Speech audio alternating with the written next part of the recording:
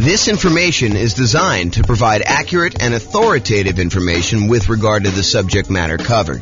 It is offered with the understanding that the presenters are not engaged in rendering legal, accounting, or other professional services. If legal advice or other expert advice is required, the services of a competent professional should be sought. Welcome to the Boulder Real Estate Investing and Real Estate Financial Planning Podcast.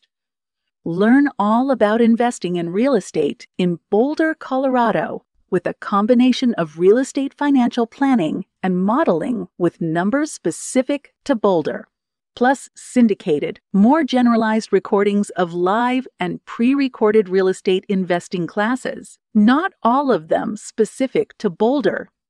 Be sure to stay tuned after the podcast for a message from our sponsors. All right, so real estate investing shocks. I'm James Orr. So how this class came about. So I had a client, real estate brokerage client.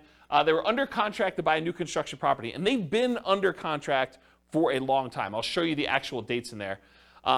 Some new construction, and this was an example of that, had an exceptionally long period where you're waiting for the property to be built. So in this particular case, they went under contract, and the builder said, your property is going to be worked on and finished in whatever it was, 6 months from now or something like that. So they were too far out for them to reasonably pay a fee to lock their interest rates. Because when you lock interest rates more than a certain number of 60 days or something in advance, you're a lender, right? So 60 days in advance, then it's much more expensive to pay for that lock. And there's usually a premium on that interest rate. It's not like you get that best rate. If you lock it within 60 days, you get the best rate. If you lock it more than 60 days, there's usually a cost to it, or sometimes there's a cost to it, and usually the rate's a little bit worse. And so they were like, hey, it's 6 months out, rates are really low. Let's see if they'll go down. I mean, there's always that chance that they'll possibly go down because they've been going down for so long.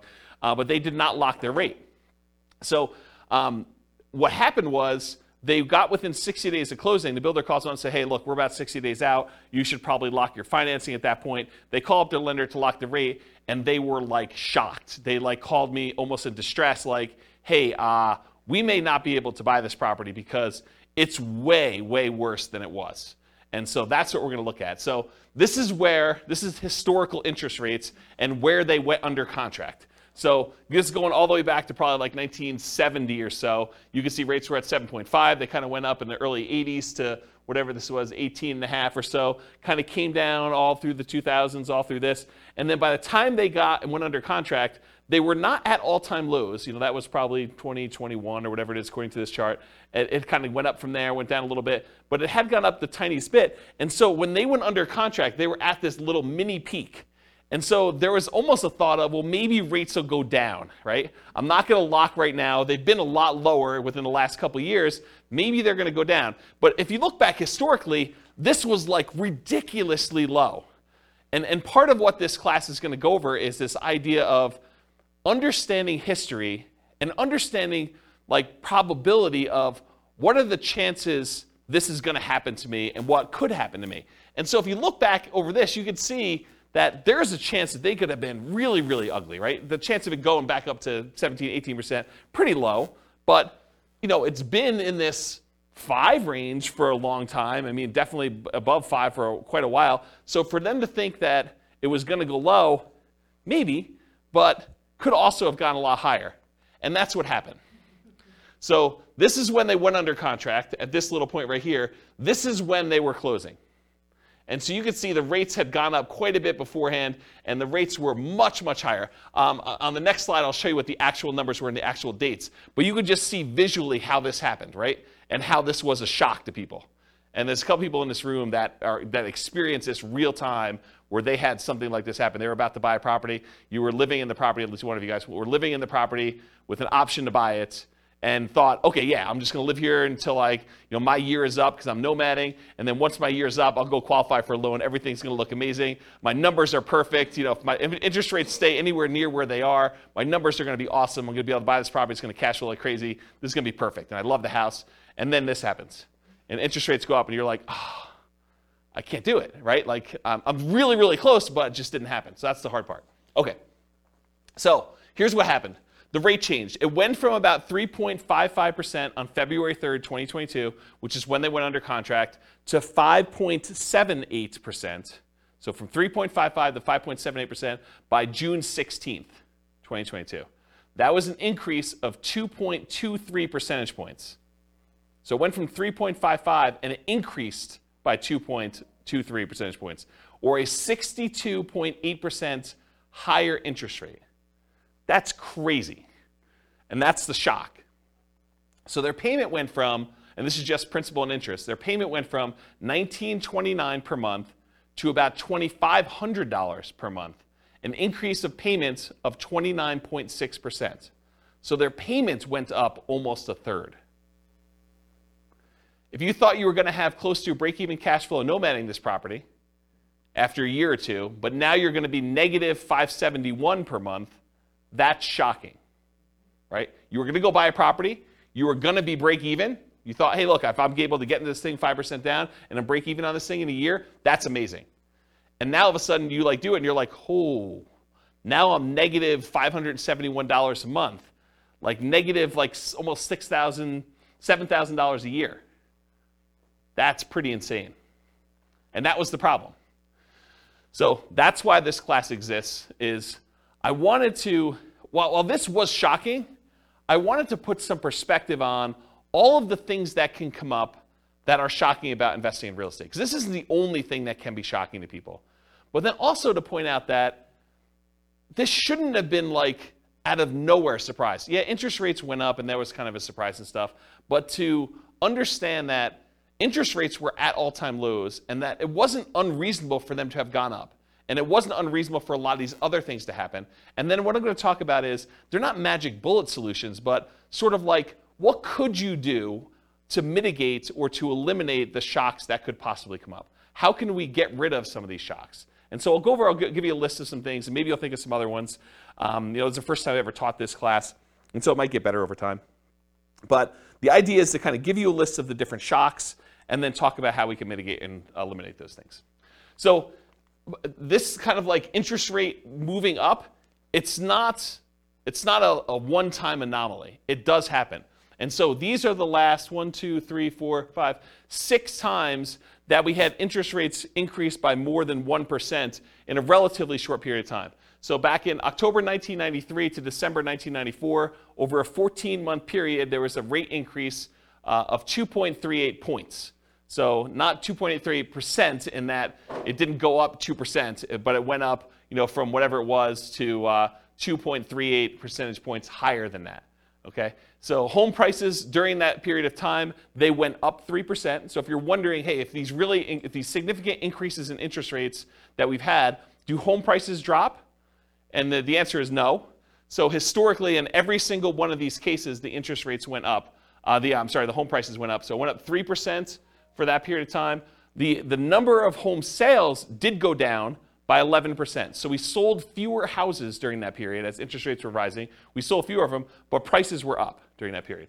From January 1996 to September 1996, over an 8-month period, we saw a 1.2 percentage points increase of rates, and home prices went up 2% during there. Home sales went down 2%, though.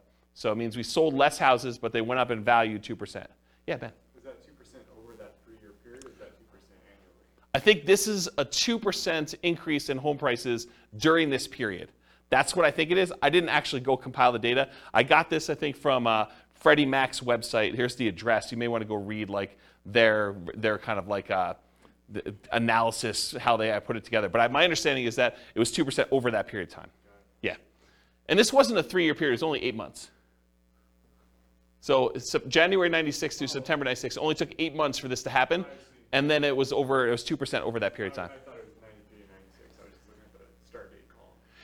Yeah, so this is start to end, start to end, start to end. So this is the period of time that this rate change happened and what happened to home prices and sales during that period. Got it. I was just looking, I wasn't looking at both columns. Yeah. Does that answer the question then, probably? Because I think that's, unless they annualize this, right? Which I think that it's just during that period. But it's possible they could have annualized it for all I know. It didn't say annualized. Okay, so in October 1998 to May of 2000, that's a 19-month period, interest rates increased 1.81 percentage points, and then home prices went went up 13% over that period of time, and home sales went down 2%.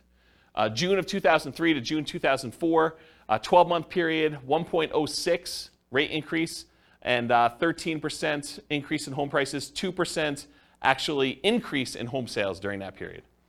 And then June 2005 to July 2006, a 13-month period, 1.18 percentage point increase in the interest rate. Home prices went up by 7%. Home sales went down by 14%. And then November 2012 to December 2013, that was a 13-month period, 1.11 percentage point increase. Home prices went up 11%, and home sales went down 2%. Yeah, go ahead. What's our current one? I don't know because I don't know if it's stopped. So I think that they're waiting for that, but it's a lot because, I mean, even this one. It's like huge compared to Yeah, so our latest one was an increase of 2.23 percentage points, and it was over this period of time at least, right? Yeah. So February to June. Yeah. So that's pretty crazy, but it may not be done. Yeah. And we need to stabilize. I'm not sure how they determine where it stops either, because it's sort of arbitrary, to a certain degree. So on average, it was a 13-month period for the interest rate to adjust. The average rate adjustment was 1.46%. Home prices went up on average 8% during those periods, and we saw a decline in home sales by 11%. So, which, if you look at this, right, it's not a shock. I mean, it shouldn't be a shock that this happens, right? It was a shock to them because we weren't thinking about it, and you weren't thinking about it. You went under contract. You're like, oh, maybe they'll go down. Interest rates have been up a little bit from where they were in the bottom. Maybe we'll get lucky and the rates will go down. And we've got, we're far out from this 60-day period, so we'll just wait and see. But then this shows you that we shouldn't really be that concerned. Do you have a question, Austin? I saw you looking. No, I was just speculating. This is a guess. I wouldn't think it would be done currently because there's a potential still another hike coming. So until that, we know if that's going to change anything or not. I wouldn't think that this go around this year would be finalized yet. But I wouldn't say finalized. I was just thinking like our current number is bigger than any number on that list. Yeah. And so probably in a year, if it keeps going up, it will be worse. Yeah. That's all I was getting. Maybe it's peak to valley too, right? Yeah. Maybe it's like they look at what the lowest was and the peak and they sort of determine where it was. It's hard to say. It's really hard to say. There's some speculation in the room for the recording about like whether we should use the current one now and whether it's going to continue or not. So we don't know. All right, any questions on this? So the idea though is that this is not like out of nowhere. You should not have known that this could possibly happen. It's happened before, 6 times at least, and maybe not to quite the extreme, but it's not that far off from what we've seen. And we'll have to see what happens. Okay, so here's a quote from Dan Sullivan. Basically, the quote is: if you've got enough money to solve the problem, you don't have the problem. And a lot of the issues that we're going to see are related to if you're willing to spend the money, it's not really an issue, right? If you can afford the difference in the price, the monthly payments, or buy down the interest rate or some combination of their two, it's really not that big of an issue. The challenge is a lot of times we don't want to spend the money or we don't have the money. And so we'll talk a little bit about that. Okay, so this is sort of a weird philosophy I have, and I've never heard someone explain it quite like I'm about to explain it to you. But I heard some slight variations on this. So if you have a variation, I'd be interested to hear about it. But here's this concept for me. If I'm walking down the street and I look down and I notice my shoe is untied, it is not a big deal for me, right? Like, my shoe is untied. Shoes with shoelaces get untied. It's not that big of a deal. So I expect my shoe to become untied because that's what happens. I don't complain to people. I'm not like, hey, guys, did you see this? My shoe, it's untied. It's a real problem. Like, this never happens. Like, it's just crazy. Can you believe this happened to me? I was walking down the street and my shoe got untied. You don't complain to your fellow investors that your shoe is untied. You don't let it remain untied, frozen in fear, unwilling to do what is required to fix it. It's not like, hey, what do I do? Like, my shoe is untied. There's nothing I can do about this. What should I do? This is crazy. It's never happened before. And you don't swear off wearing shoes forever because they've become untied. It's not like, oh, last time I'm ever wearing shoes, this is a big deal. I'm just not wearing shoes anymore. I'm going to go get Velcro. Or I'm going to not wear shoes with shoestrings or something like that. I just bend down, I tie my shoe, and I go on with my life because shoes become untied. And when I use this analogy, it's like you want to get yourself to the point where all the things that we know that can happen with real estate is like your shoe becoming untied. You got to expect it. Interest rates go up. Prices go up and down. Rents go up and down, vacancies happen, roofs go bad, air conditioners go bad, tenants wreck properties values go crazy and they go up and you do really, really well. You sell properties, you make huge profits. I mean, all these things happen, both good and bad in real estate, and they should not be a shock to you. So the same thing happens with real estate investing. These shocks will happen. You should expect them to happen. You don't need to complain to everyone. You know that these things have happened. You should not be frozen in fear when they happen. You should do what is required to resolve the issue, and you should not swear off investing in real estate because they happen. So it's this philosophy of you got to get to the point where mentally it's like your shoe got untied. You got to trivialize it such that, okay, tenant's not paying rent. I got to do something about that. I call up the attorney, we do the eviction, or whatever it is that you do, you just deal with it. It's like your shoe gets untied. It's not a big deal. You got to just work through it. Interest rates go up. All right, I didn't quite get the rate I wanted, or you're under contract, you're more than 60 days out in new construction, you're like, oh, interest rates went down. That's good. It's like, your shoe's automatically getting tied for you in some ways, right? It's like good things happen to you. Does this make sense? Have you heard a version of this philosophy before where it's sort of like presented like this? Okay. All right. If anyone does, I'd be interested to hear about it. So non-shocks. So these are often shocks because you did not know to, and sometimes, expect them. Either you did not expect them or you didn't know to expect them.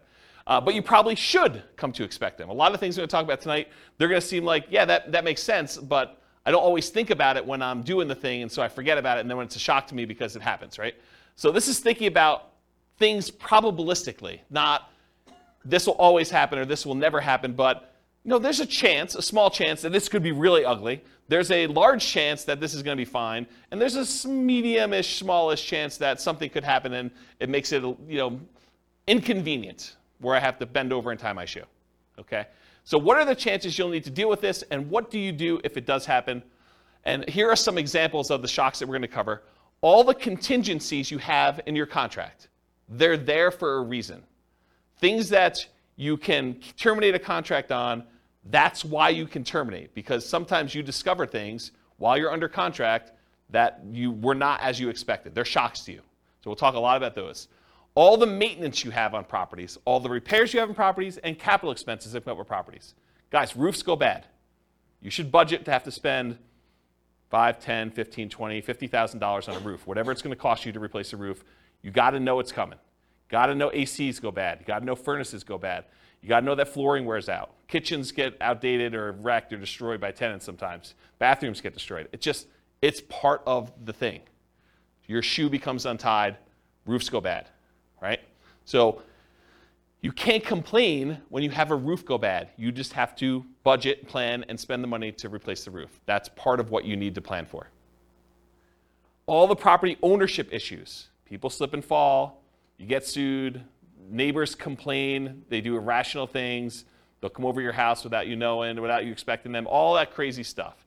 So all the property ownership issues, all the property management issues. At some point, someone's going to claim that you treated them unfairly. Even if you do treat them fairly, they're going to feel slighted in some way. Tenants are not going to pay rent sometimes. Even if you do the best job at screening tenants, all these things are going to happen. I'm not trying to be negative about it. It's just be a realist. Realize that this stuff occurs, and you got to treat it like it's a shoelace. Like, okay, I got to deal with that. Just going to deal with it. Going to tie my shoe and move on. All the natural disaster and accident issues. So there's going to be hurricanes, there's going to be earthquakes, there's going to be floods, there's going to be other stuff, things that you did not expect could happen to your property are going to happen. They could be small probabilistically, but they're possible to happen.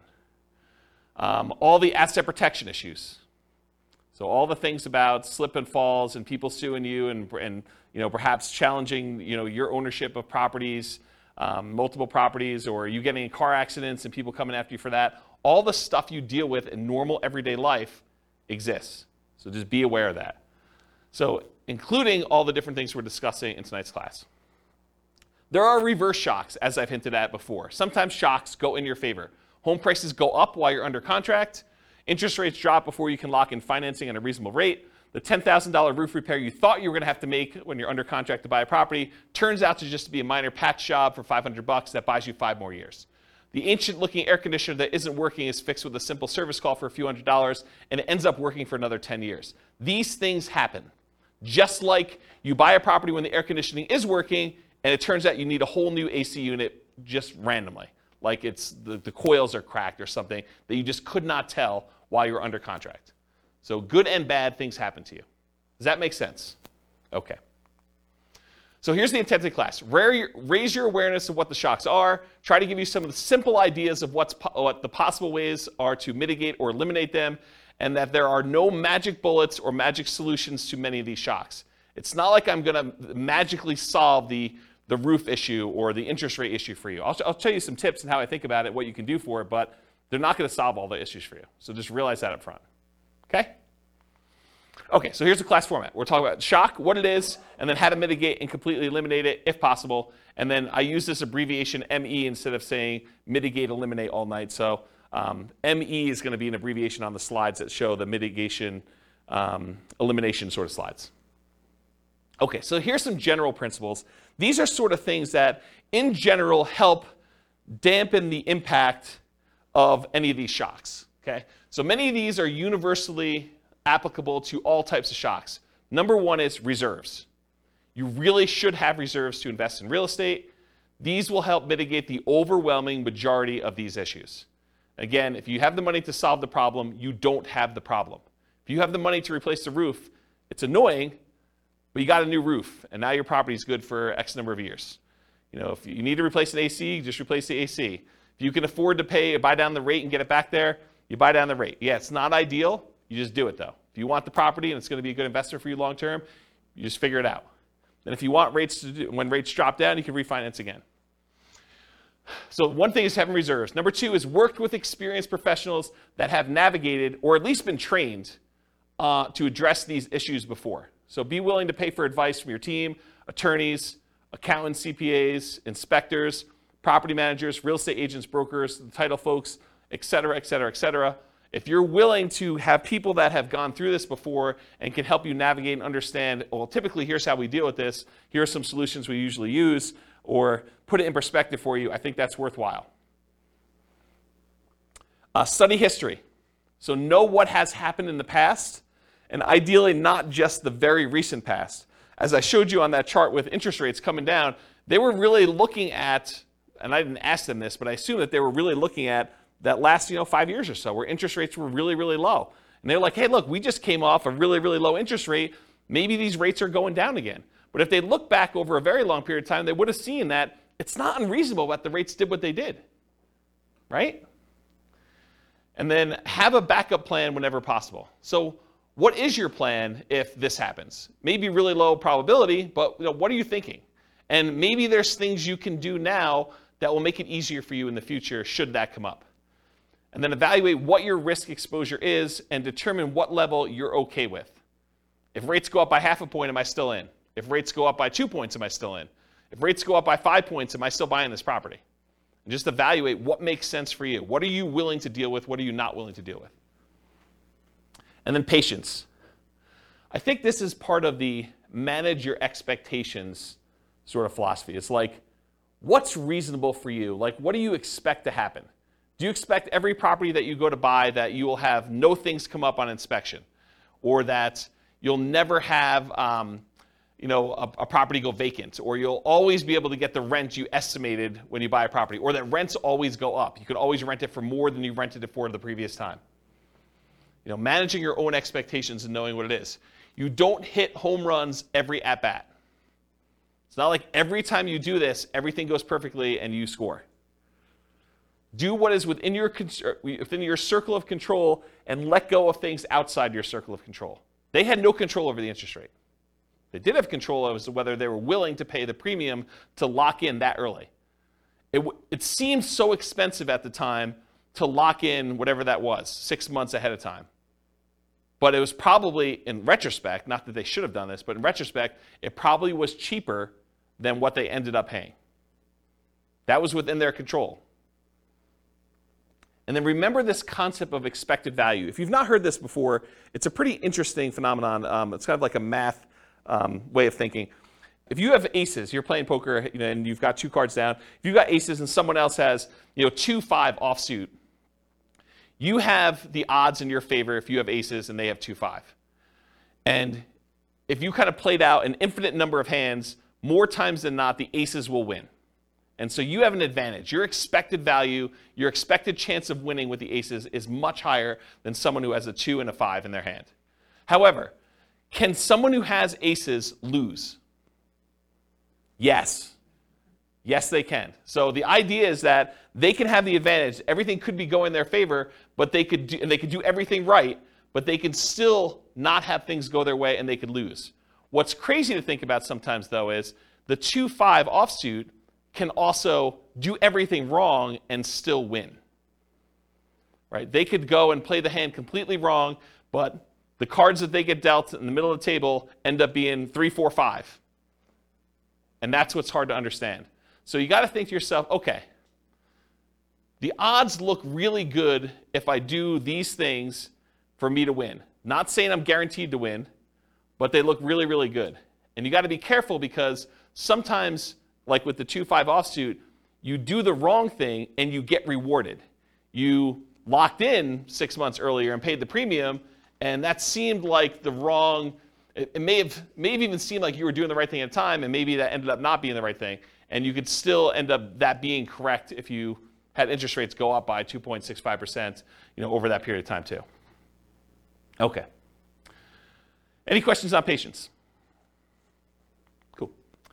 So I'm going to go over some different groups, the stuff before you buy a property, the stuff when you're under contract, the stuff post-closing once you own a property, some things specific to selling, and some extras. I think there's only one extra that I've gotten here. So that's the groups we're going to do. So let's go over before you buy. And some of these, once I go over 1 or 2 of them, they're similar enough, we're going to be like, okay, we already know that.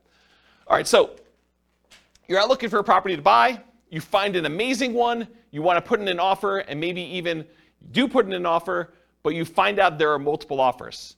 This could be a shock to you. If you've never been in a market where you have multiple offers on a property, or you've never bought a property before and realized that the really popular, very desirable properties sometimes get more than one person bidding on it, you may not be ready for this. Anyone who's kind of been buying a property in the last 2 years has been like, oh yeah, multiple offers, yeah, we see 20 of them. But if you're brand new, you haven't seen that, could be a shock to you. If you are looking for the best of the best properties, why would it surprise you that other people also like that property and want it too? So it should not be a shock. So here's the mitigate or eliminate thing with multiple offers. If you are willing to compete, make strong offers that have the best chance of getting accepted. And I have a slide coming up from a class I did called the 10 tips to get offers accepted in hot markets. I'll kind of give you the 10 tips, but if you really want the 2-hour version of that, go watch that class. And then the next thing when you're doing multiple offers is work with a professional who understands multiple offers and can give you some tips for doing it. And again, you're not going to win every one of them. It's just impossible. If you have 20 offers on a property, which is an extreme case for really, really hot markets, 19 of them don't get it. And then know your market. Sometimes it makes sense to make a strong offer right away with short deadlines to avoid competing offers. You go see a property, you're like, okay, this one's really, really good. I definitely want this. I have a feeling it's going to get multiple offers on it. So I'm going to come in hot tonight, make an offer, tell them I need an answer by 9 a.m. tomorrow. And you come in really strong with your offer. It has to be so compelling that they're not willing to wait to see what other people are willing to do. And so that could be a strategy. Or sometimes it makes sense to wait, let all the other people show it, let them put in their offers, and then have your agent call the other agent and say, hey, what does my guy really wants it, what does my guy need to do in order to get this one accepted? What do they need to beat? And they can tell them, go ask your seller, because sometimes you're not supposed to give away that information without permission from your seller, but go ask your seller, say, look, if you want the best offer, I'm willing to come in and make it happen. You just need to tell me what that number is. And so there's an incentive for the seller to tell you what number it needs to be. And it is impossible to always know which one of those options to go with. You can't know whether you should come in early, or you can't know if you should wait, because there's maybe some agents or some sellers that are like, if it's a reasonable offer, I just want it, I want to get it done with. And sometimes it's like, I want what's happening at the end. Okay? Can't see? All right, cool. So 10 tips to get offers accepted in hot markets. So this is from a 2-hour class I did of the same title. And I'm just going to really quickly run through the list, but go watch this class if you want details. And we're sort of post-hot market as I teach this, but it could come back later, and then you definitely want to go review that class. So number 1, 10 tips, price. So improve on your price. Number 2, be willing to make up an appraisal gap. So if the property doesn't appraise, be willing to make up any difference or to completely waive that you need an appraisal at all. Number 3, use escalation clauses. So sometimes you'll want to say, I'll go $5,000 above the next highest offer. So you can actually use an escalation clause to increase your offer price to that. Number 4, call the seller's broker and find out what the seller wants in their offer to make sure you can match as many things as possible so that the seller gets what they want. Sometimes it's not always about price. A lot of times it's about price, but sometimes it's timing, or I really don't want to move the pool table, or I really don't want to do an FHA loan. As long as it's conventional, I'm fine. I've got concerns that it won't go FHA or VA or whatever it is. So you got to find out what the seller wants. You do that by calling the seller's broker. Have your lender call and verify and tell the seller's agent that you are qualified, you're going to close on the loan, that you're good to go. And make sure you have the best ideal loan for getting the job done, one that's going to be easy for that property to sell with. You can waive the inspection or do a limited inspection, or do no, or I guess waive it is do a no inspection at all, but you can do things with the inspection to make it more attractive. You can look at what's happening in the neighborhood to make sure you understand what you're going to need to do in order to get that offer accepted. If all the properties in the neighborhood are selling for 10% above asking price and you're coming in at list price, it's going to be hard for you to get that offer accepted. Earnest money. So you could increase how much earnest money you're putting up with a deal. I think that signals some strength. You could also make your earnest money non-refundable so that if you don't close for any reason, you don't get it back. That's a stronger offer than saying, I've got these contingencies, and if I can't get my loan or the inspection comes back weird or something else happens, then I'm going to get my earnest money back. That leaves the seller in a little bit less secure position. No conditional sales, so you do not need to sell your property before you buy this property. And then in some cases, especially when you're an investor and you're willing to buy more than one property, being willing to accept a backup position, because a certain percentage of the offers that do get accepted fall out. And if you're in backup position, there is a chance that you will not have to be in a bidding war again, competing, that you'll just by default be in first position and get the offer accepted. So that's my quick list of 10 tips to get offers accepted in hot markets. Any questions on those? All right, sweet.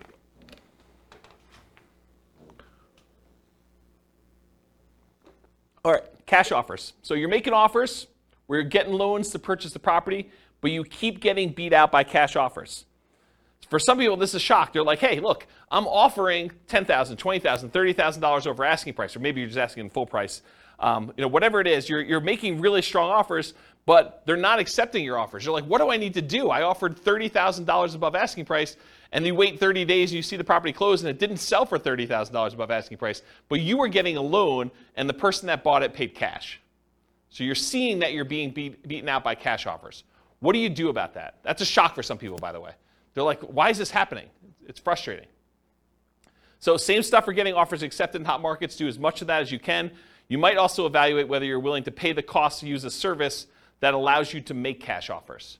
There are services you could pay a fee to where you can then come in and they buy it cash and then you actually refinance out of it for some form. They'll vary a little bit depending on how they're structured, but that's the basic idea. Are you willing to pay the premium to make it a cash offer? Then maybe you don't need to go $30,000 over. Maybe you just need to pay 2 points or 3 points on a cash offer deal. Okay? Any questions on this? All right, limited accessibility.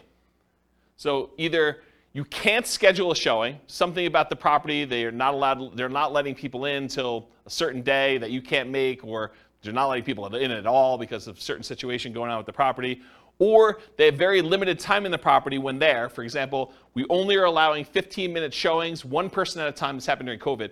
15-minute showings at a time. We can only have one person in the property at a time at all. And we're only doing showings between noon and 4 o'clock when someone's able to take the dog and they're not at work. And so there's a really limited time, and you only have 15 minutes in the property because there's like people booked directly behind you, and everything is packed. And you can only see the property for 15 minutes.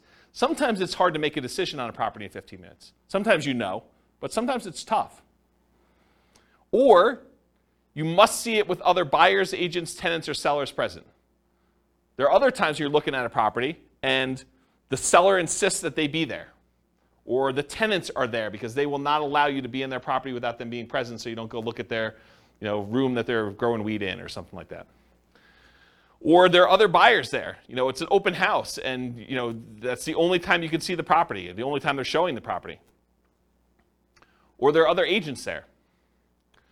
Or, especially with multifamily properties, this happens quite a bit, you can't see all the units before making an offer. They'll tell you, you can see unit 1 and unit 7. Unit 1 is just like units 1 through 6. Unit 7 is just like units 7 through 15. But you only see 2 units. The other ones are in different condition. Some better, some worse. But you can only see 2 before you make an offer. So that can be problematic. But this can be the norm in some markets, right? It can be, especially in different market conditions where it's a really hot market, or maybe it's based on property type, or just that particular property is kind of a weird one. But that could be pretty typical for what you're expecting. But it could be a shock for some people. So see it as it is, but not worse than it is, Tony Robbins. So how do you deal with this issue? How do you mitigate it? How do you eliminate it? Keep your ability to fully inspect the property. And by inspect the property, I mean yourself and or any professionals you hire, inspectors, termite guys, radon, like all the different guys you want to come in and do tests as part of your offer. So don't give up your rights to do this testing if you're going to do that. But if you have to be competitive, sometimes you have to be willing to say, okay, well, I'm only going to do a limited inspection, even though I didn't get to see the whole thing originally. So you want to get a multifamily property bought in a really hot market. Sometimes you're like saying, well, I'm only going to do a light inspection. I'll just do a walkthrough of the other units, but we're good. I know what's going to be there. I've done enough of these. You got to be willing to kind of accept that risk if you need to do it. And then evaluate what your reasonable exposure is and what the probability is that will happen, and bake that into your offer. Say, look, I've seen enough of these at this point.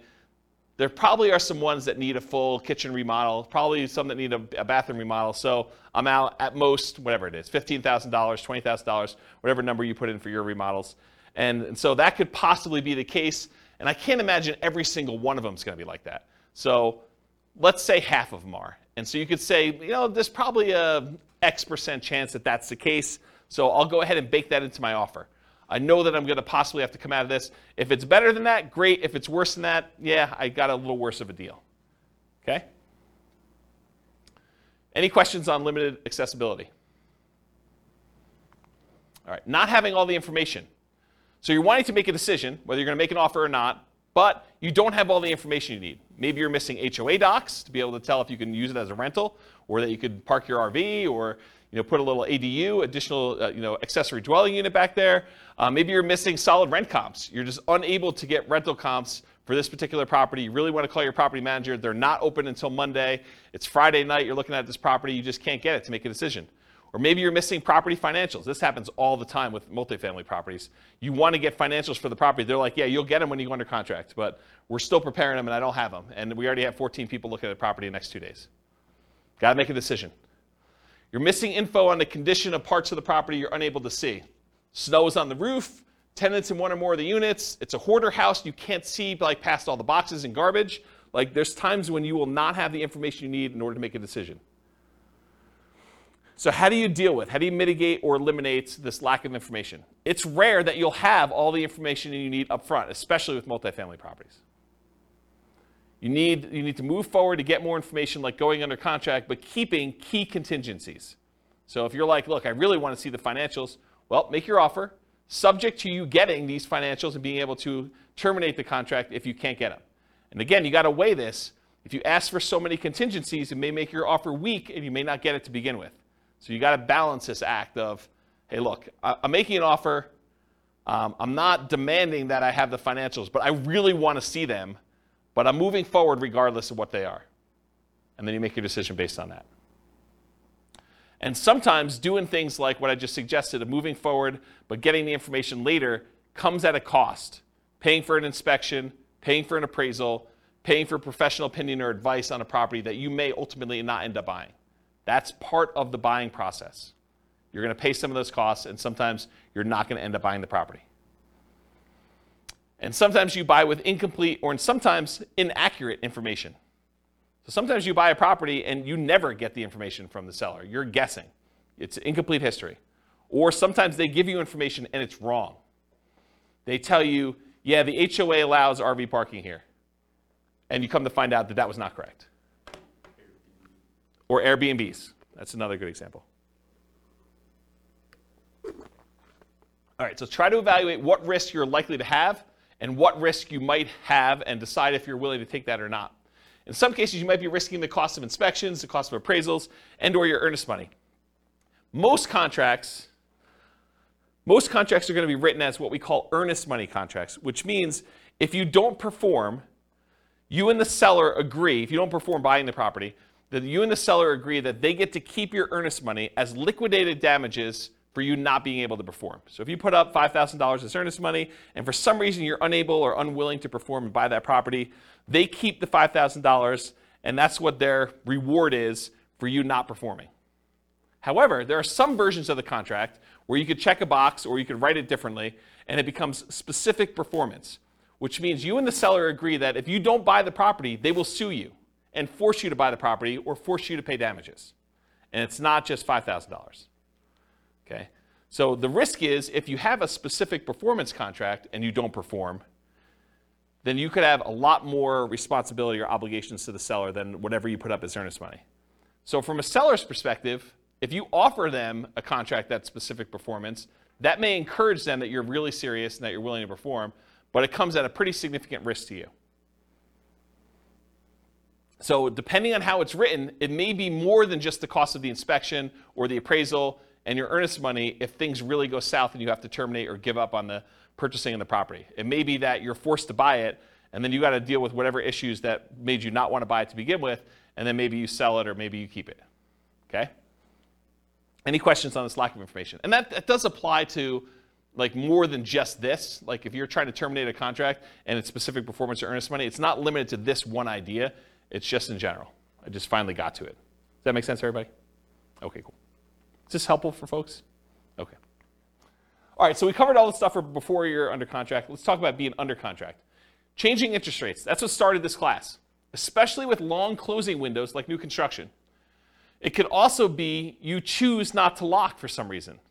You know, you end up with a 60-day closing because that's more convenient to the seller.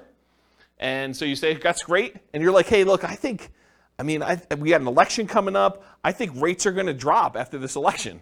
And so I'm going to not lock. Because once I lock in, that's it.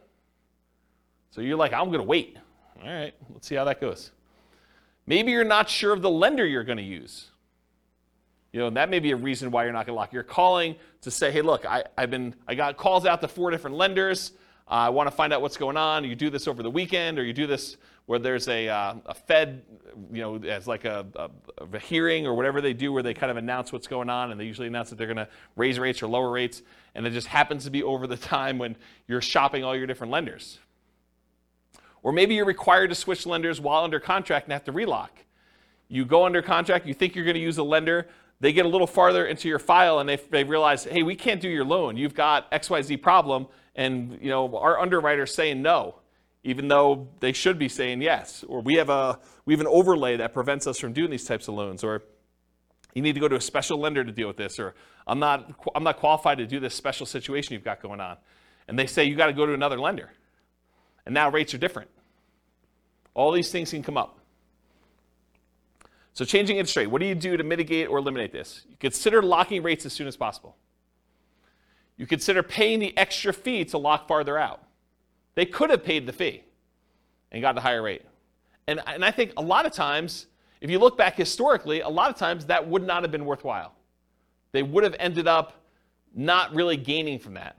In this case, it would have been worthwhile, but we didn't know that. It's hard to tell in advance. Some builders may offer long-term locks or incentivized financing when you go under contract. So it could be an incentive of the builder. You go under contract today, you can lock in your rate with our builder lender, and it's good through when you close. That's just part of our program. Beware of variable rate loans, adjustable rate mortgages, and loans with balloons. So adjustable rate mortgages are mortgages where the interest rate can change. A lot of times they're fixed for 2 years or 5 years or whatever it is. And then after that, they can adjust. Sometimes they adjust once and they're fixed for another 5 years. Sometimes they adjust every month. Sometimes they adjust every 6 months. Sometimes they adjust every year. Depends on which version of the adjustable rate mortgage you have. And then loans with balloons. A balloon on a loan means you're going to pay on a loan for 10 years or 20 years. And at the end of the balloon period, then the entire balance of the loan is then due. So you might be paying as if it's a 30-year loan, but it has a 10-year balloon. So the payments look like you're going to pay off the loan in 30 years, but by the time you get to year 10, they're like, okay, you now owe $300,000 of this $400,000 loan. We want the full $300,000 in full on year 10. And then you got to either refinance or pay the $300,000 and get out of there. And not every lender will automatically refinance your loan. Sometimes you may have to change loans. Sometimes the interest rates change significantly between that 10-year point and the other 10-year point. So it could be a real problem for you to get out of there at that point. So anytime you take on a variable rate loan or a loan with a balloon, this opts you in to additional potential shocks in the future. If you get a 30-year fixed rate loan or a 15-year fixed rate loan where the entire loan is paid off, it's amortized over that period, 15 years or 30 years or 20 years or 40 years, whatever it is for you. Most common is 30. But if you get a fully amortizing loan, you opt out of this additional risk. You have the option to refinance if you want to, but you are not obligated to have that additional interest rate risk then. Because it's going to be paid off by the time that period is over for you, whether that's 30 years or 15 years. Does that make sense? Okay. Ideally, when you go under contract with these, keep the financing contingency in. So don't negotiate away your ability to cancel the contract based on your financing. But a lot of times in order to get offers accepted in really hot markets, we were saying, we'll waive that. I'm definitely getting this property and I'm buying it. And something I don't have in my written down here, but it just occurred to me, sometimes with new construction, we will pay a whole bunch of money that is non-refundable upfront in upgrades that if we cancel for any reason, including the interest rates change or financing changes, we're out that money. So sometimes you'll go and you'll be like, okay, here's the base house, but I want AC. I want you to put in a backyard fence. I want you to upgrade the flooring from the normal, really crappy vinyl to something a little bit nicer because I'm going to be living there for a while first. And I want you to put in a refrigerator and everything else. So we'll be like, okay, great. We're totally willing to do that. It'll cost you this amount of money. And we'd like an extra $10,000 in non-refundable earnest money for us to be willing to do those upgrades for you. If you do not close on the property, you don't get that money back. That's pretty common. Okay? So realize if you cancel now because interest rates went up, then you're out that additional money. So it could be a lot more than just regular earnest money. So getting back to this point, ideally keep your financing contingency in your contract so that if this does happen, then you're minimizing how much you spent up to that point to be able to get out of it if you decide you do not want to move forward. Another point here, if you could not lock now, and now if you could not lock and now you can't make the numbers work, you may need to terminate. So if for some reason you were unable or unwilling to lock, and now later on the rates don't work for you, you may need to terminate or try to renegotiate if applicable. So you've been under contract for a while. Maybe the market's softened a lot where the builder's having some struggles getting things under contract. It's possible they may come in and say, look, we really want you to continue buying this property. What if we gave you $5,000 to buy down your rate to help out? It's not going to buy it down to what it was, but maybe it helps you a little bit.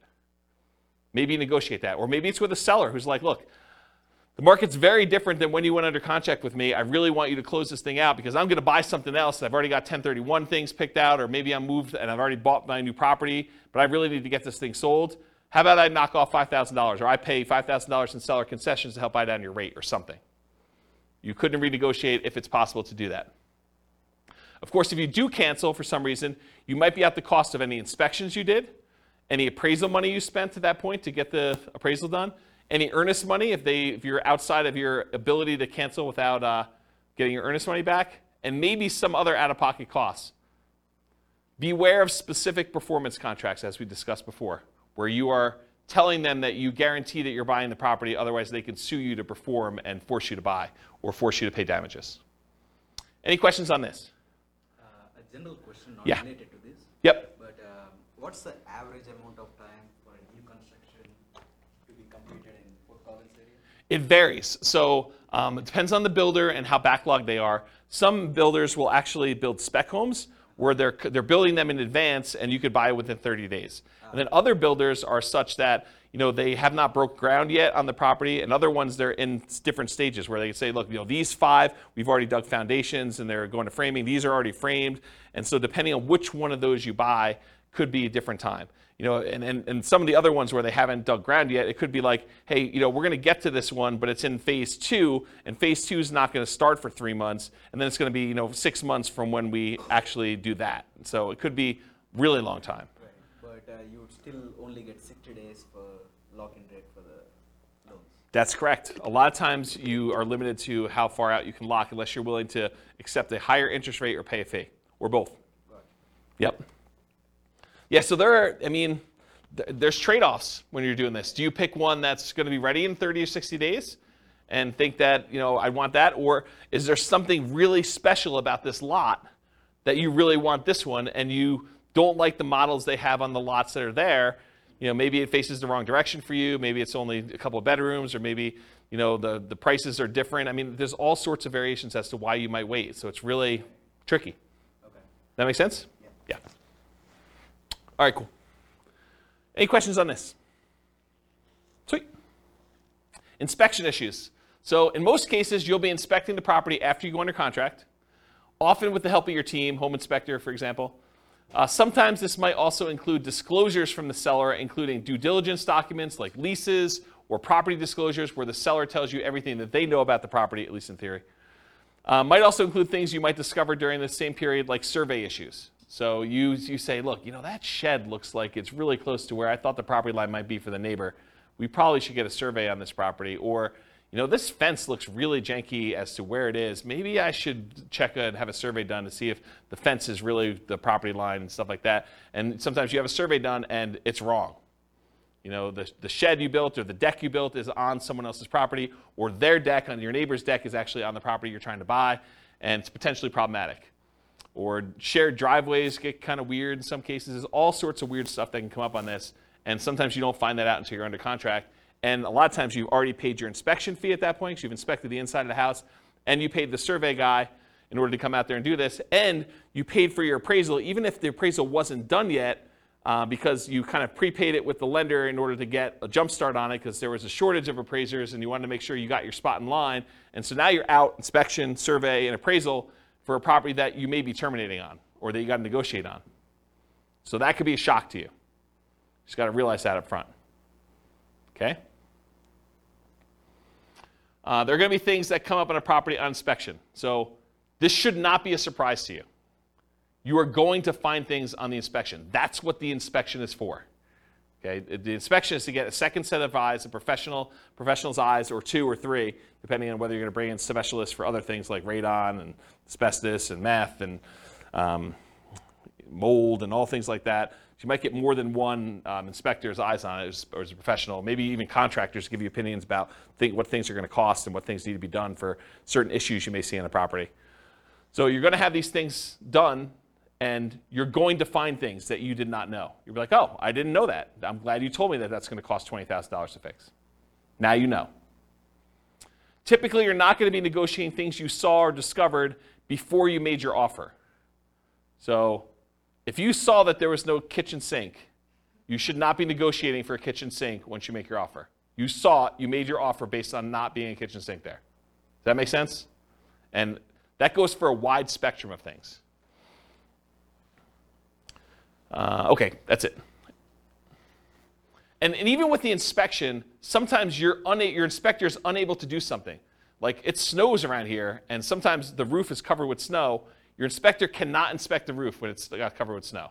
So if you're buying a property and you have a really limited inspection window, unless you extend out the ability to inspect it for snow later or something like that, or sometimes it's under snow for 30 days, not as much around here, it's highly unusual. But if that's the case, that's problematic. You may be buying a property that you've never seen the roof for. Okay, so how do we mitigate or eliminate these? Reasonable expectations. If you're buying a 20-year-old property and the roof's never been replaced, you or your team should realize it's going to need a new roof soon. Just makes sense. So for you to be surprised by that or shocked by that, it's problematic. Keep your ability to terminate and negotiate in the contract. Might be out of the cost of an inspection, maybe an appraisal in some cases, maybe your earnest money depending on how you structure it. But you want to make sure that you have what you need to be able to negotiate these things if things come up. If it's not something acceptable to you, even if the seller could or would address it, then with the advice of your team, terminate. So make sure you understand like what the repercussions are. But if you're like, hey, look, even if they did move the shed, there's something weird about that. I don't want to be involved in it anymore, or whatever. You know, if they could fix something that you had an issue with, then you have to make that decision. And then negotiate legitimate shocks, not just trivial things. So realize that up front. Any questions on inspection? Cool. Can't qualify for a loan. So you're about to buy a property, you're getting a loan. Ideally, you got pre-qualified with a lender, a quality lender, before going under contract. Ideally, more qualified than them just telling you, but you telling them, hey, I make this much money, I have these debts. They say, it sounds like you can qualify for about a $500,000 house. That's not the level of qualification I'm talking about. I want them to pull your stuff. I want them to put you through the system. I want them to tell you that provided you can get me this, this, and this, then you're qualified. And you say, I can definitely get you this, this, and this, and you're very confident you can do that. That's the level I'm talking about. Maybe even more if you're able to. While under contract, you discover you no longer qualify for the loan. So something happens that prevents you from getting the property. And it could be any number of things. Credit change, something happens to you where, a medical bill you thought you paid pops up and all of a sudden it's not done. You're like, this is problematic. It's going to take me a little time to get this fixed out and work through it. Or maybe I don't have the money to pay the bill anymore or whatever. Your income changes. Maybe you get, what's the opposite of promoted? Demoted. You get demoted and you get put in a lower position job or something like that. Or you have to change jobs. Unfortunately, while you're under contract, you have lost a job or something like that. If you have a significant injury or an accident that prevents you from working, if you get divorced while you're under contract to buy a property, or you have a death of a spouse, these types of things can happen, and they could change your situation and prevent you from getting the loan. So if you can't qualify for the loan, how do we mitigate or eliminate that? Prevention. Work with quality lenders up front that can qualify you ideally before going on a contract.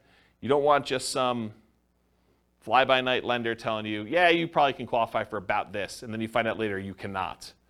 But even then, occasionally something unexpected will come up. So especially for things that may be more likely for you, for example, job loss when you know your company has been downsizing, what's the backup plan if that should happen? So know in advance, hey, if for some reason I do get downsized, I'm terminating. Or we're going to have mom and dad co-sign or whatever your backup plan is for you. Or at a minimum, what's the cost to me if this happens, and am I okay with that? What's it going to cost me in inspections and appraisals? And there are some cases, it's very rare, where a lender will eat the appraisal if for some reason you don't qualify for the loan.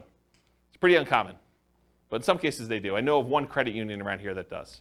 Actually, I know of another bank that does too. There's 2 banks that I could think of that do that, but I don't think of anyone else. Do you know of anyone else that does that?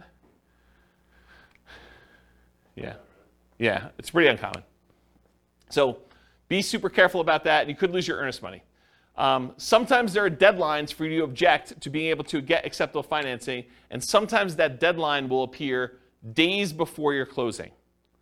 So imagine for a minute they say, hey, look, your loan objection deadline is the 25th of the month, and we're closing on the 30th of the month. So there's a 5-day period when you cannot get your earnest money back if something happens to you. If you lose your job in that 5-day window, you don't get your earnest money. Because your last day to object to you not being able to get the loan was the 25th. But your closing is set to be the 30th.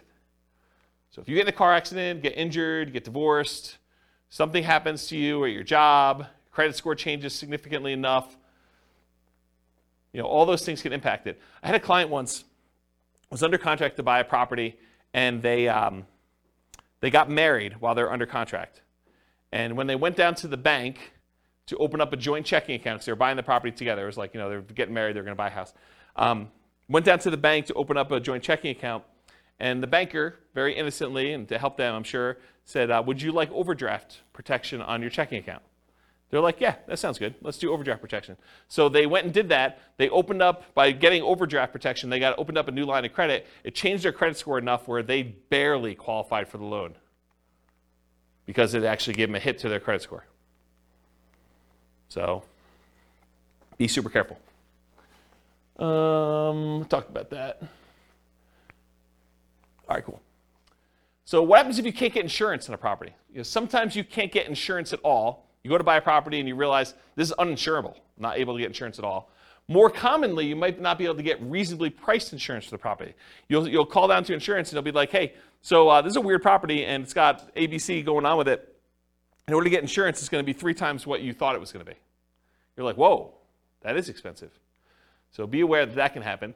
Sometimes properties are in flood zones, and you might not know they're in a flood zone. It's not like there's water on the ground in flood zones all the time, right? It's flood zones because it occasionally gets flooded. So flood insurance can be expensive. It might be more expensive than you thought it was going to be based on location, age, composition, history, something like that. So be aware. Another one on here is fire. Fire? There's a lot of places that will not insure homes because of what they're considered in terms of property. Like if you were in Netherlands or other areas, it can be really hard to insure. So they could not insure them because they're in some type of fire area where like forest fire or something like that? Yeah, that's kind of what I was thinking about location, but yes. Yep. Yeah, so how do you mitigate or eliminate this risk of can't get insurance? You can check with your insurance agent before you make an offer. I'm not sure I would go to that extreme, but you could. I mean, that's one way to mitigate or eliminate it. Sometimes you still run into the unexpected, though. They give you a quote, think it's something, then when they finally formally submit it, something weird comes up. Most lenders require insurance if you're getting a loan, so are you willing or able to buy the property for cash if you can't get insurance on the property? And is it that good of a deal? You could also try alternate insurance providers, other insurance agents, especially ones that do more unusual policies. So I had a property once that I personally bought, and I don't remember the details. This was probably 20 years ago at this point. But there was some really weird thing where I was unable to get insurance on it, and I had to go to like one of these really obscure insurance agents to get the policy on it. And it was a little bit more expensive. It wasn't that bad. It was probably like 50% more than what I was expecting it to be. It wasn't a deal killer, but it was unexpected. It was unusual. So realize you might need to go to some weird insurance company to do that. Won't appraise. You're under contract to buy a property at a certain price. You hire and you pay for an appraisal. Usually you've already had your inspection and pay for that as well at this point. You might also have committed to other expenses, like paying for a moving truck and or storage units because you're getting ready to move. Maybe you close with a buyer who is purchasing your property that you were living in, and now you're living in a hotel with friends waiting for this house to close, and you get to the end and it doesn't appraise. So the property is not appraised for what you're under contract to buy it for. What do? You could negotiate with the seller to try to come to terms with an acceptable price for both of you. And it depends on the status of the market and whether they had 19 other offers behind you as to whether or not they're willing to negotiate that. Might mean you're paying more than appraised value. So they may say, look, it was $20,000 under the purchase price is $20,000 above what it appraised for. How about we split the difference? Well, you're paying $10,000 more than it appraised for. And how does that work out mathematically, down payment-wise? You got to come up with the 5% or 10% or 20% or 25% of whatever the appraised value is, plus the difference. So if you agree that you're going to pay $10,000 above appraised value with the seller, you got to come up with 25%, if you're buying it as investment property as an example, of the appraised value plus the 10K more. Are you willing to do that? Are you able to do that? And if you can still terminate based on appraisal, you might be able to get your earnest money back. If you're like, hey, look, I don't want to buy this property because it appraised for $30,000 less than what we're under contract for, so I think I want to cancel. And so you paid for inspection, probably paid for the appraisal, but probably can get your earnest money back if your deadline is still there and you're able to do that in a contingency. Yeah? Can you also get another appraisal? In some cases, you may be able to get another appraisal. Sometimes that can really vary, right? Appraisal. It can. You could also contest the appraisal. Yeah, sometimes you could say, hey, look, you use really bad comps. These are not comparable sales. Yep, those are also good mitigate, eliminate options. Some, is FHA? I think FHA sticks with the property. I think if you have an FHA appraisal on a property, I'm pretty sure that sticks with the property for like 6 months or a year or something like that. Talk to your lender to get details. But certain appraisals will stick with the property, even if you go and try to hire another lender to do it. With conventional financing, I'm pretty sure they do not, as of right now, and this could change. Lending policies change all the time.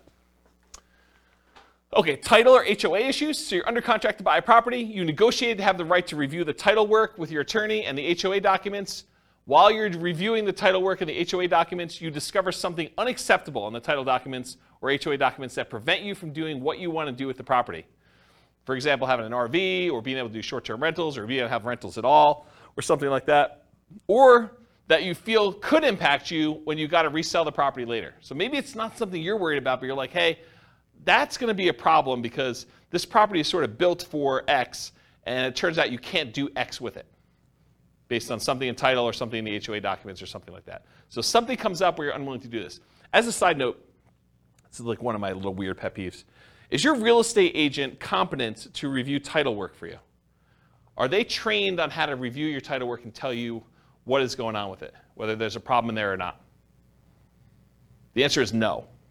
We do not get trained on title work. Title work is an attorney type thing. It's a legal thing. So your real estate agent is not qualified. So you should not rely on your real estate agent to review your title work. All right, so how do you deal with, mitigate and eliminate title HOA issues? So in some cases, the seller could do something to solve the issue. You can negotiate with the seller to try to come up with terms that are acceptable to you to fix or mitigate the issue. For example, if you thought you were going to be able to park an RV on the property, but the HOA says you can't, then would you be okay with an X dollar discount instead? That could be a possible solution. If you could still terminate based on title or HOA, you might be able to get your earnest money back, often out the costs up to this point, whatever that is, inspection, appraisal, etc. Any questions on this? Cool. All right, post-closing. What if you can't get rent? Can't get the rent you thought you were going to get? You bought a property with the intention of renting it, traditional buy and hold, short-term rental, nomad, whatever it was. You now own the property. You've already gone through closing, everything you've got in hand, but you can't quite get the rent you thought you were going to be able to get. That's a shock, right? I thought I was going to get $2,000 a month. Can't get it. Maybe it's $1,800. Maybe it's $1,500. Lower than expected. The market's softer than expected. Maybe you just, fewer people applying. Maybe it's poor time of year. You've got a property and you're trying to rent it over Christmas. You closed right after Thanksgiving, and now you're trying to rent the property between Thanksgiving and Christmas. Good luck. It's a soft time of year. You get poor feedback from the previous tenants or guests. Maybe you got really bad ratings on Airbnb for that. Maybe you got, there's a new website comes on where tenants get to rate the quality of the properties, or maybe that exists in your marketplace, and you got really bad reviews. Could be a problem. So how do we deal with this? We evaluate all the different ways to improve cash flow on rental properties from another class I taught, How to Improve Cash Flow Workshop. How to improve cash flow workshop, the class. So for the sake of time, I will talk about a couple of these, but I'm not going to run through them all in detail. There's a 2-hour class on this literal thing, and there's a checklist for it. But things like subdividing your property into multiple units to get more rent than you thought you were going to get, renting upstairs and downstairs separately as an example, renting by the bedroom or bed, rent parts separately like garage, community pool, RV parking, RV and backyard, add services like high-speed internet. That's not interest, it should be internet. Offer the property to a tenant buyer on lease option, lease purchase, or agreement for deed to increase income, reduce maintenance, charging pet rent, charging fence rent or carpet rent. They want new carpet, you charge them extra rent in order to pay for that, or extra rent for something else the tenant desires that you install. Let's see here. Maybe change the term of the rental agreement, daily, weekly, monthly, or basically go from a long-term, year-long lease with monthly rentals to short-term rental in order to increase rent. Maybe charge weekly or bi-weekly instead of monthly. Include done-for-you services like lawn care, snow care, removal, house cleaning for an extra fee. Can I convert it to a duplex, triplex, or fourplex or more? Can I rent out the property furnished to get more rents? Can I start marketing earlier and start a higher, more aggressive price to test prices? So all these different things. There's a couple slides on this. So go watch that 2-hour class. I'll put a link to it in the show notes. But there's a lot of stuff you could do in order to increase rents on that. All right, next one, undisclosed issues. You find out about undisclosed issues after closing. So you buy the property, you close, you're all excited, you walk with your keys, you go pull your car into the driveway when you get there, and the neighbor comes over and is like, hey, I am so glad you bought that meth house. We were really concerned it was going to be another drug dealer coming in. I'm so glad you guys bought that. And you're like, what are you talking about? This was a meth house? Oh my gosh, I didn't know that it was a meth house. That's a real problem. So you find out about something undisclosed after your closing. The seller may or may not have actually known. Maybe the seller didn't know it was a meth house. Maybe they were an absentee landlord and they were just oblivious and You know, they thought the calls from the police were just solicitations for raising money for the police fund, when they were really calling to say, hey, you know, you got people serving meth or dealing meth out of your property.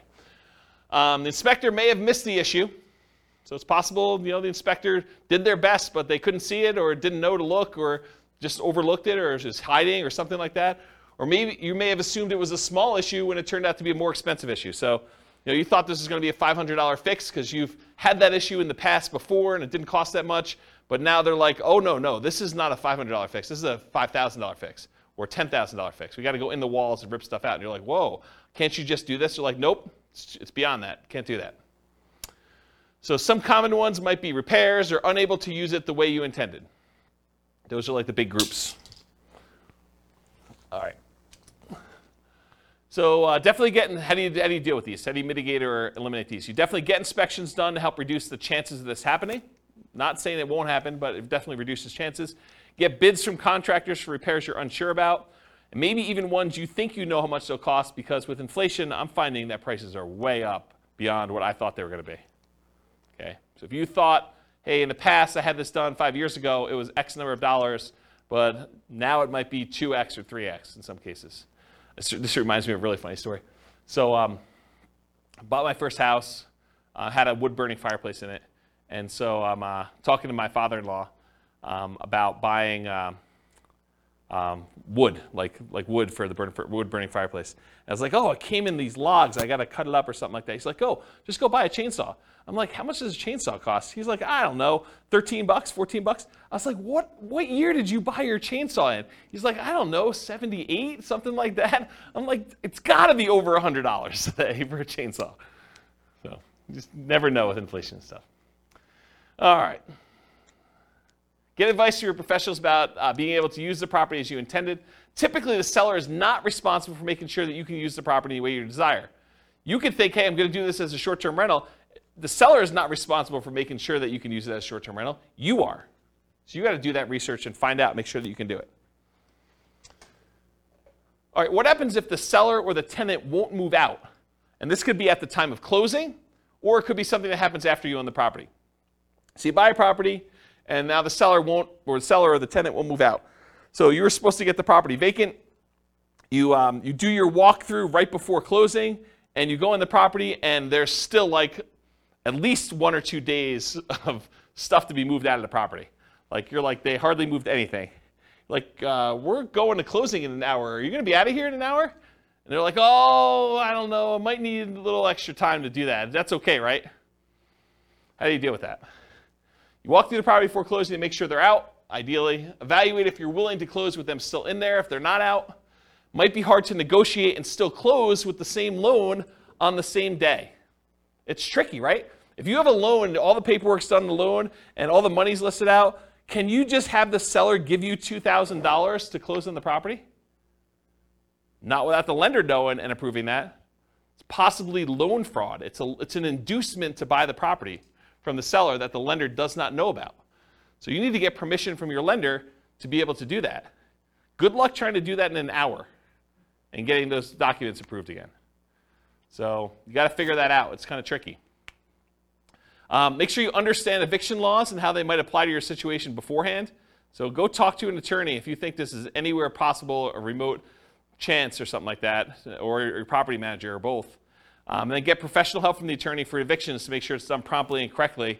You don't want to go like Wild West this and kind of try to make it happen. You really want to understand what you're doing. Any questions on these? Kind of shocking, right? Be able to do that? Oh.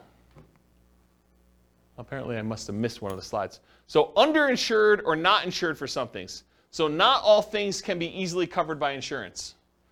But many investors, especially newer investors, may shop solely by insurance premium and not compare coverage to understand what's covered and what's not to some extent. So the thing is, you go and you call 3 different insurance agents and they say, okay, you know, your policy is going to be $1,400, your policy is going to be $1,200, your policy is going to be $1,100, the 3 ones you call. You're like, oh, well, I'll go with the $1,100. That sounds like the best one. Maybe not. Maybe the $1,100 one didn't cover sewer backups into your basement. Or only covers personal injuries on your property to $500. And now someone gets in an accident on your property, they slip and fall, and their medical bills are $5,000, and now you're coming out of pocket $4,500. Well, that $300 that you saved doesn't look so good now, does it? And that's the difference between some of this stuff. So you have to have insurance, but you opted to choose a less expensive insurance policy. It's limited coverage for an actual claim, or it's not covered at all. You gotta make sure you understand what you're buying and what you're covered for. And apparently I didn't do any things in there, so I think I covered it though. All right, what about price or rent drops? You buy a property, you typically don't see price drops or rent drops on properties you're under contract with, since the market tends not to move that quickly in a way that you can easily measure. Right? You're under contract for 30 days typically. You're not going to see a price drop or a rent drop in that particular amount of time. While you own the property, the price drops or the rents drop. So change your strategy to one that has longer term perspective. Convert a fix and flip to a long-term rental as an example. So if you bought a fix and flip and you're buying a property, and for some reason you're unable to sell it for the profit margin you wanted, maybe you decide to convert it to a long-term rental, hold it for a year or two until you have the profit margin you want, and you fix it that way. Okay? Change the use to improve the value. So you were using it one way, long-term rental, now you change it to short-term rental. Use long-term leases, still likely to have issues when the lease is up. So if you use a year-long lease and rents drop, you've got a rent fixed in for a year, but at the end of that year, if rents had gone down, they may drop and you may need to adjust it down at that point. But it'll keep you propped up for a year. And then go watch that class on how to improve cash flow. They'll talk about other strategies for dealing with rent drops in there. Any questions on this one? Cool. HOA restrictions. HOA won't allow your intended use. You can find out after you buy that your HOA won't allow for rentals. Could be that they change their policy after you own the property. So this has come up for some clients before, so it's kind of important. Let's say you bought a property and you planned on using it for a rental. And while you own the property, the HOA gets together and all the different members of the HOA vote to change the rules of the HOA so that now you can no longer do regular rentals or short-term rentals or something else. That's potentially problematic. And in some cases, they may have to grandfather you in if you were already using it that way, but maybe they don't. You should definitely know the rules around you for what that could be.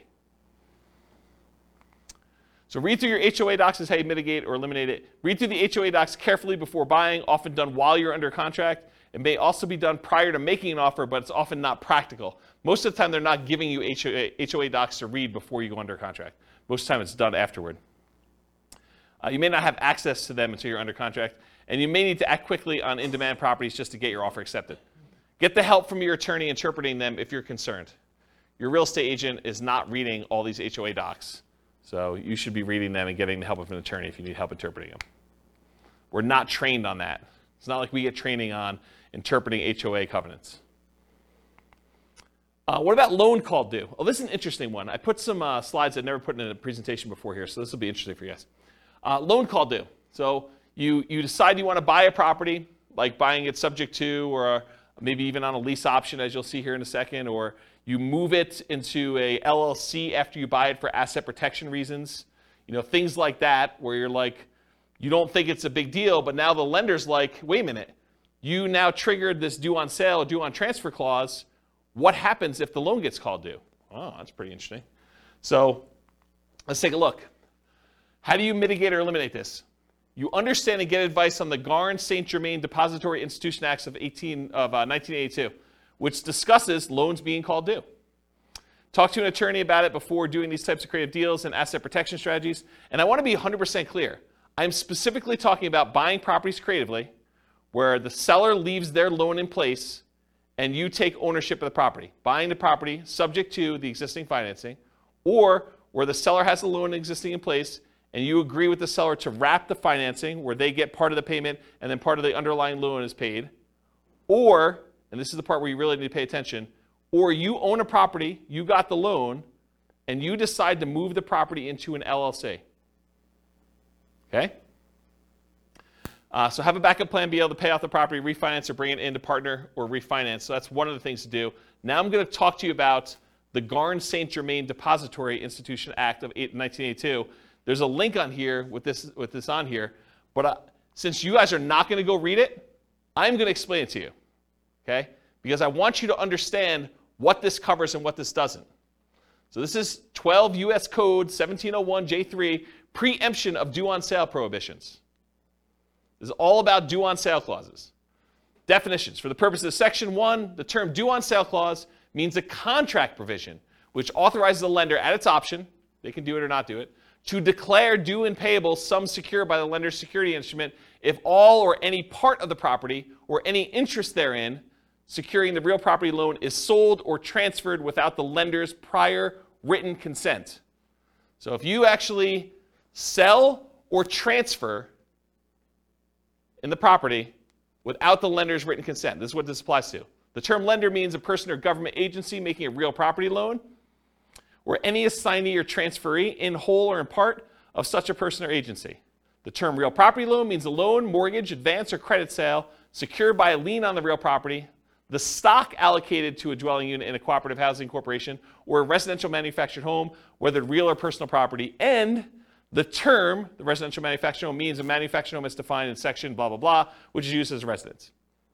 The term state means a whole bunch of other stuff. I'm going to ignore that line. All right, so let's get into this.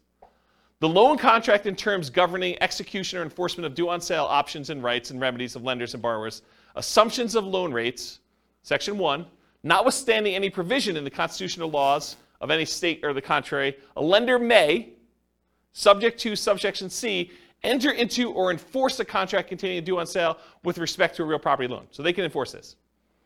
Except as otherwise provided in subsection D, the exercise by the lender of its option pursuant to such a clause shall be exclusively governed by the terms of the loan contract. So basically the terms of this are in the document itself, and all rights and remedies of the lender and borrower shall be fixed and governed by the contract. So it's in the paperwork you sign at closing.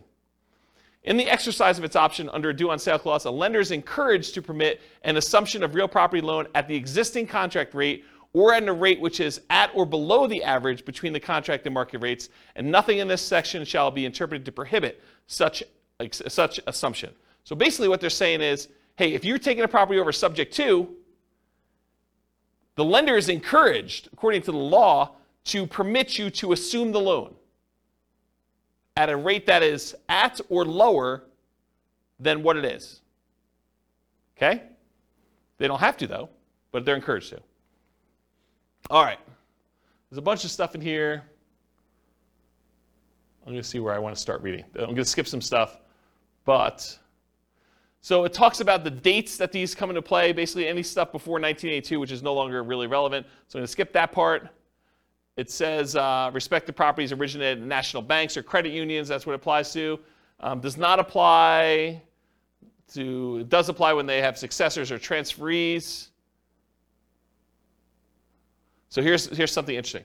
So does not apply pursuant to subsection. A lender may require any successor or transferee of the borrower to meet customary credit standards applied to loans. So they may require you to have a credit report and apply to the loan. And the lender may declare the loan due and payable pursuant to the terms of the contract upon the transfer to a successor or transferee of the borrower who fails to meet such customary credit standards. So if you don't qualify for the loan to assume it, the lender could say, then all of it's due.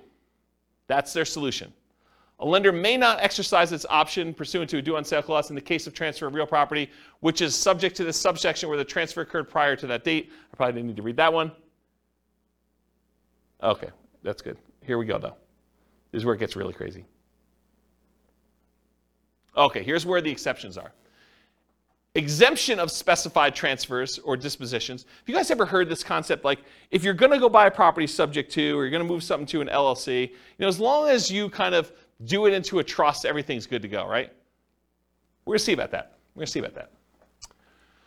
All right, so the lender may not exercise its option pursuant to the due on sale clause upon 1, the creation of a lien or other encumbrance subordinate to the lender's security instrument, which does not relate to a transfer of rights of the other occupancy of the property. So if you get another loan on the property, you get a second mortgage, does not trigger due on sale. 2, the creation of a purchase money security instrument for household appliances. You get a loan to buy household appliances, does not trigger due on sale. A transfer by device, descent, or operation of law on the death of a joint tenant or tenant by its entirety. Someone dies, they transfer ownership of the property, that's exempt. the granting of a leasehold interest of 3 years or less. If you rent the property for 3 years or less, that does not trigger the due on sale clause. However, I'm going to continue reading. Not containing an option to purchase. If you do a lease with an option, that triggers the due on sale clause. Says it right here. If you do a lease option, it triggers the due on sale clause. A transfer to a relative resulting from the death of a borrower. So you die, you want to give it to your kids, that's cool. Doesn't trigger the due on sale. Transfer where the spouse or children of the borrower become an owner of the property. That does not trigger the due on sale clause. A transfer resulting from a decree of a dissolution of marriage, legal separation agreement, or from an incidental property settlement agreement by which the spouse of the borrower becomes an owner of the property. You get divorced, one owner owns it, or something related to that, doesn't trigger it. A transfer into an inter vivos trust. This is the one we were talking about, right? A transfer into an inter vivos trust in which the borrower is and remains a beneficiary, and which does not relate to a transfer of rights of occupancy in the property. So yes, if you transfer into a trust where the seller still is the beneficiary of the trust, that does not trigger the due on transfer clause. But what does? You transfer into a trust, and then that trust's beneficiary is someone other than the original seller, the original owner of the property, that does trigger it. Any other transfer or disposition described in regulations prescribed by the Federal Home Loan Bank Board. Isn't that crazy? Now you've read it. Now you know. Doesn't that just dissolve all asset protection? Yes, right? So here's the thing. So the question was, does that just dissolve all asset protection? It's super interesting to think about. Because if they transfer ownership to another entity, because an LLC is another entity, that is by design what the LLC is set up for. It's not you. You are not that LLC. You're trying to set up a legal entity that is not you. So if you transfer it from you to an LLC, you have transferred ownership. Right? So what does that mean? It means that the seller can choose at their option do due on sale. The lender can, yes. It's not, they're not obligated to, and you don't see this happening very often, but I want you to understand from a shock perspective, because this is the class for it, right? That, hey, if you have a property you transfer to an LLC that you got a regular, like, conventional loan on and had a due on transfer clause, and you do this, don't be surprised that it could get called due, right? That's the point. And doing a lease with an option agreement could also trigger it. Doing a lease for more than 3 years could trigger it. Right? A 3-year term. That's what it said. Crazy. I see some confused looks. Is this like the first time you've ever heard this? No, can you negotiate with can you tell your, I mean, I guess my question is, do you just tell your lender, or do you just hope it doesn't happen? The question is, can you tell your lender? I mean, what do you do? You just hope for the best. I think the correct answer to this one is you need to talk to your attorney. And you need to have your attorney explain to you the risk. And I suspect, I'm not an attorney, not giving you legal advice, I suspect most attorneys would say, this never happens, move it into an LLC, it's not a big deal. But you read it now. I'm not making stuff up. I wouldn't write it like that to just arbitrarily make something up for you. This is like from, where is it, Cornell Law. The address is on there. www.law.cornell.edu/US code/text/12/1701J-3. Go look it up yourself. You can read the code directly from their website. This is it. Okay? So, I'm not going to read this last page because it's not germane. But you guys now see what the issues are. Okay? So when you see it online, it's not a big deal, blah, blah, blah. Now you know kind of like you're playing in this gray space and you understand it all. All right, so selling. Any questions on that? I kind of abruptly ended, but surprise! You guys got to learn about due on sale clause. Shock. Whatever it is there. Interesting, right? It's kind of fascinating. So I knew you guys would never go read it, so I wanted to read it to you. It's this gray area of, do I really read you a code, like law code in a class? And you guys are like, ah. But then there's some really interesting things that you have to like, you wait for it. It's like, okay, the build-up's there, but where's he going with this craziness? Well, this is where I was going. Okay, so selling. What if you're selling, you get no offers? That's a shock for a lot of people, especially when you're used to getting 20 offers. You're trying to sell your property, you're marketing it or hired a professional market for you, and you're not getting offers on it. So how do you mitigate or eliminate that? Increase your marketing, improve the desirability of your property, and I define that as change the price, improve the price in some form or another, improve the condition of the property, make it more desirable for them to want to buy it, or improve the terms or financing available for the property. Those are really the 3 levers you can pull, right? You can increase exposure, get more people looking at it, and hopefully you find the one that wants to buy it. You can change the price to attract more people to it. You can change the quality of the property itself, or you could change the terms upon which you're selling it, or the financing is another way of saying that. So you could bribe them to get better financing. If they couldn't afford the $2,000 a month P&I payment, you could pay $5,000 to buy down their interest rate. Now it's $1,900. Now it looks more attractive. That type of idea. Any questions on this? Buyer backs out. You're trying to sell a property. You got a buyer on the hook. They're under contract to buy the property with you. What happens if they don't go through with it? Marketed property for sale, find a buyer, buyer backs out. So mitigate or eliminate this. Realize that your negotiating power diminishes significantly once you go under contract, and it shifts largely to the buyer with their contingencies.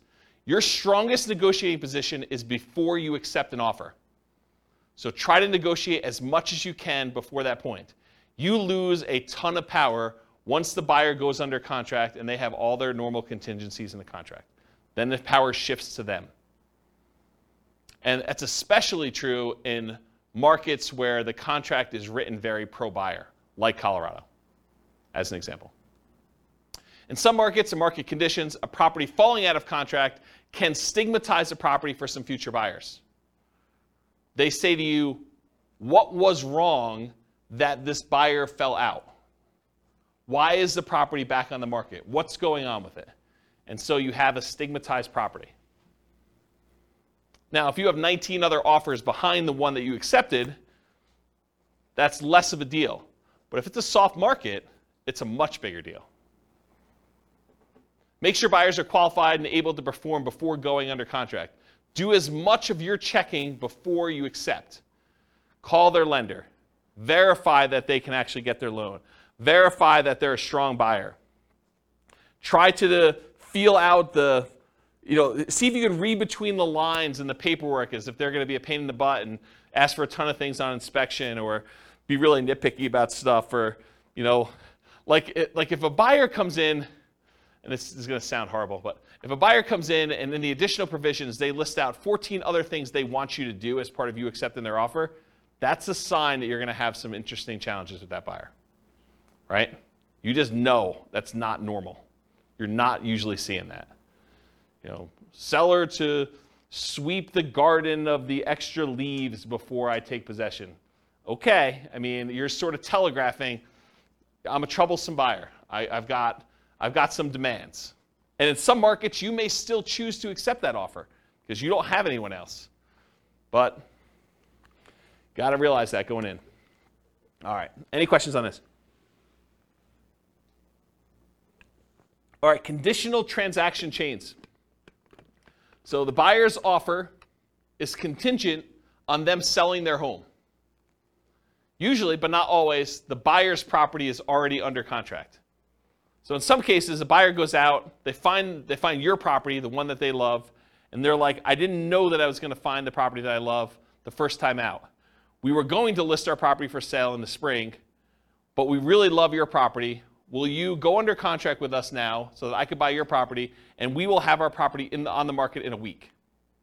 That happens. They really love your property, and now you got to decide, man, do I really want to have my property tied up while this other seller, now the buyer for you, goes and tries to list their property and tries to get it sold? And they don't even have it on the market yet. Well, now you're like, well, what price are you going to put it on the market, and what's it worth? Is this thing going to sit on the market for 6 months while my property's tied up? I really want mine sold. So you got to make some of those decisions. And then your buyers terminate their contract. So imagine for a minute, the buyer for you comes in.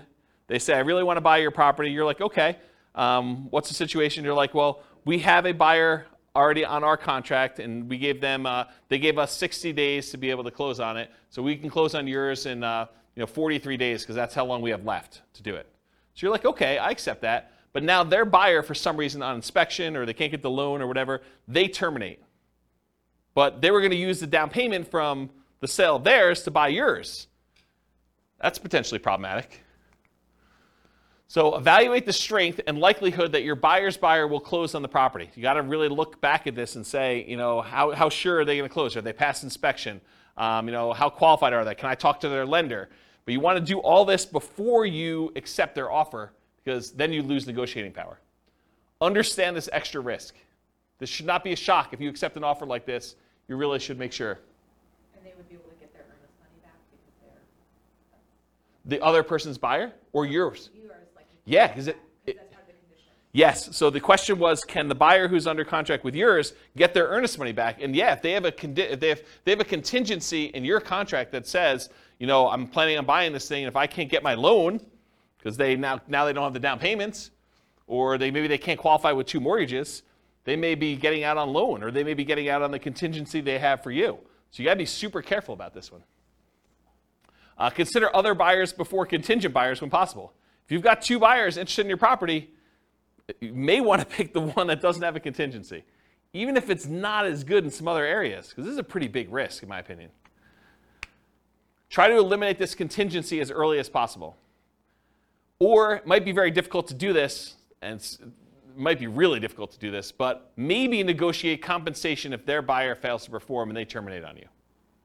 Say, look, I'm willing to wait and work with you, but if this current buyer fails, you need to put up an extra $2,000 hard, because I'm making decisions that's going to cost me more money in order to hold this property and have it off the market for you, because I got to move out in preparation for you buying this one, and I got to go buy something else. Maybe you then go under contract on something else, and it's problematic for you. So the time to negotiate this is when they're hottest, when they're most excited about going under contract in your property, not after you get them under contract and they thought, I won, right? You want to do this before you sign and do it. You want to negotiate these things. But it can be really hard to negotiate, really, really hard, especially if you don't have anyone else interested in yours, right?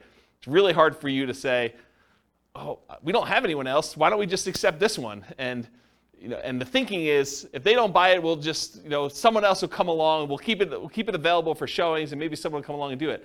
But the chance of someone coming along and being in a backup position is relatively small. Not a lot of people are wanting to shop properties that are already under contract in some form, unless the market's hot, then they might. Okay, any questions on this? Cool. Extras. So I put one here about 1031 exchange issues. If you're trying to compete a 1031 tax-deferred exchange, you might be trying to buy a replacement property or to sell a property that you've already selected a replacement property for. So you're like, hey, look, I really want to buy this new building. I'll have to go sell my old building in order to be able to 1031 exchange into this new one, and I'm trying to work that out and the timing of it. It's higher stakes in a lot of cases because there can be significant tax consequences for you. It's not just all the other stuff we've been talking about. It's all the other stuff we've been talking about, plus now you might have to pay taxes on something that you didn't think you'd have to do. And it's capital gains tax and depreciation recapture tax if it's a rental for whatever period of time you held it, plus if you have any rollover from previous 1031 exchanges. So it can be something that shocks you. Sometimes it's an issue with timing, especially with new construction. You try to buy a new construction property as one of the properties you're 1031 exchanging out of, and for some reason the builder delays. The contractor's there, or there's construction delays or supply line delays or something like that. You thought I was going to easily be able to do this, and now you're pushing up against a deadline, or maybe you're over the deadline. Sometimes it is an issue with inspection, appraisal, or other contingency where you're like, I really don't want to proceed with this because I've got this other stuff going on. So how do we mitigate or eliminate this? Get a contingency on your replacement that the sale must go through, or you can cancel and get your earnest money back. So when you're about to go buy something else, tell them, I'm doing a 1031 exchange. If my other one doesn't close, I'm not buying this one. And I want that contingency up and through as far out as I can get it, right? So that you know, or at least as far out as the other one's supposed to close. Maybe more if you can. Carefully consider your replacement property or properties. Make sure that you evaluate those as the probability of being able to buy those, and whether they look like they're definitely going through, or this kind of iffy one, or whatever you got going on there. And work closely with your 1031 exchange intermediary, the company you hire to do the 1031 exchange, to discuss what this looks like if things fall apart. Either your buy side or your sell side or whatever. Make sure you have those conversations to understand how they usually deal with it. It's like that expert advice sort of thing, right? And then make sure you have a backup plan. Because some of the consequences for this can be huge. If you owned a property for a long time, it's appreciated a lot. Tax bill could be pretty significant for these. So we're not just talking like, I gotta pay $500 extra a month on a rental property because the interest rate went up. This can be orders of magnitude higher, right? All right, any questions on this? Otherwise, I'm gonna do conclusion. So, most of these shocks, if you think about the shocks we went through tonight, right? Should you anticipate most of these? Is there anything in there that's really a surprise? No, once I told you what they were like, yeah, this makes a lot of sense. They should be anticipated. You should see them. You should understand that these are likely to happen. Now, what probability, what's the chance of them happening? Could be really small, could be very common, right? So you got to understand where we are with that. But getting professional advice and guidance and having reserves can help mitigate most, if not all, that we're likely to experience. Can you see that why having reserves can just say, okay, yeah, that's annoying, but if I want to do it, I'm still going to do it because it's just a little bit more money. And sometimes it's just money at different times, like the roof. It's not like you didn't have to do a roof. It's like a roof's coming. It's just now I had to do it at a time that was inconvenient for me. Study history to better understand what can happen. So it's helpful for you if you can look back and say, hey, interest rates have been a lot higher than where they are now. The chance of this thing going up from here is really high. And knowing that that's a real risk for you. Okay. Any questions? Was that helpful? Kind of a crazy class? Surprise. Surprise to all sorts of stuff. I really like that due on sale thing. I think that was pretty cool. No one goes and reads. They just say, on the internet, they say if you do a trust, that's how you get around it. Don't ignore what the law actually says. Just do the trust thing. Okay. All right, cool. No questions? Awesome. Thanks for coming, guys. I do appreciate it. I will see you all next week if you're coming.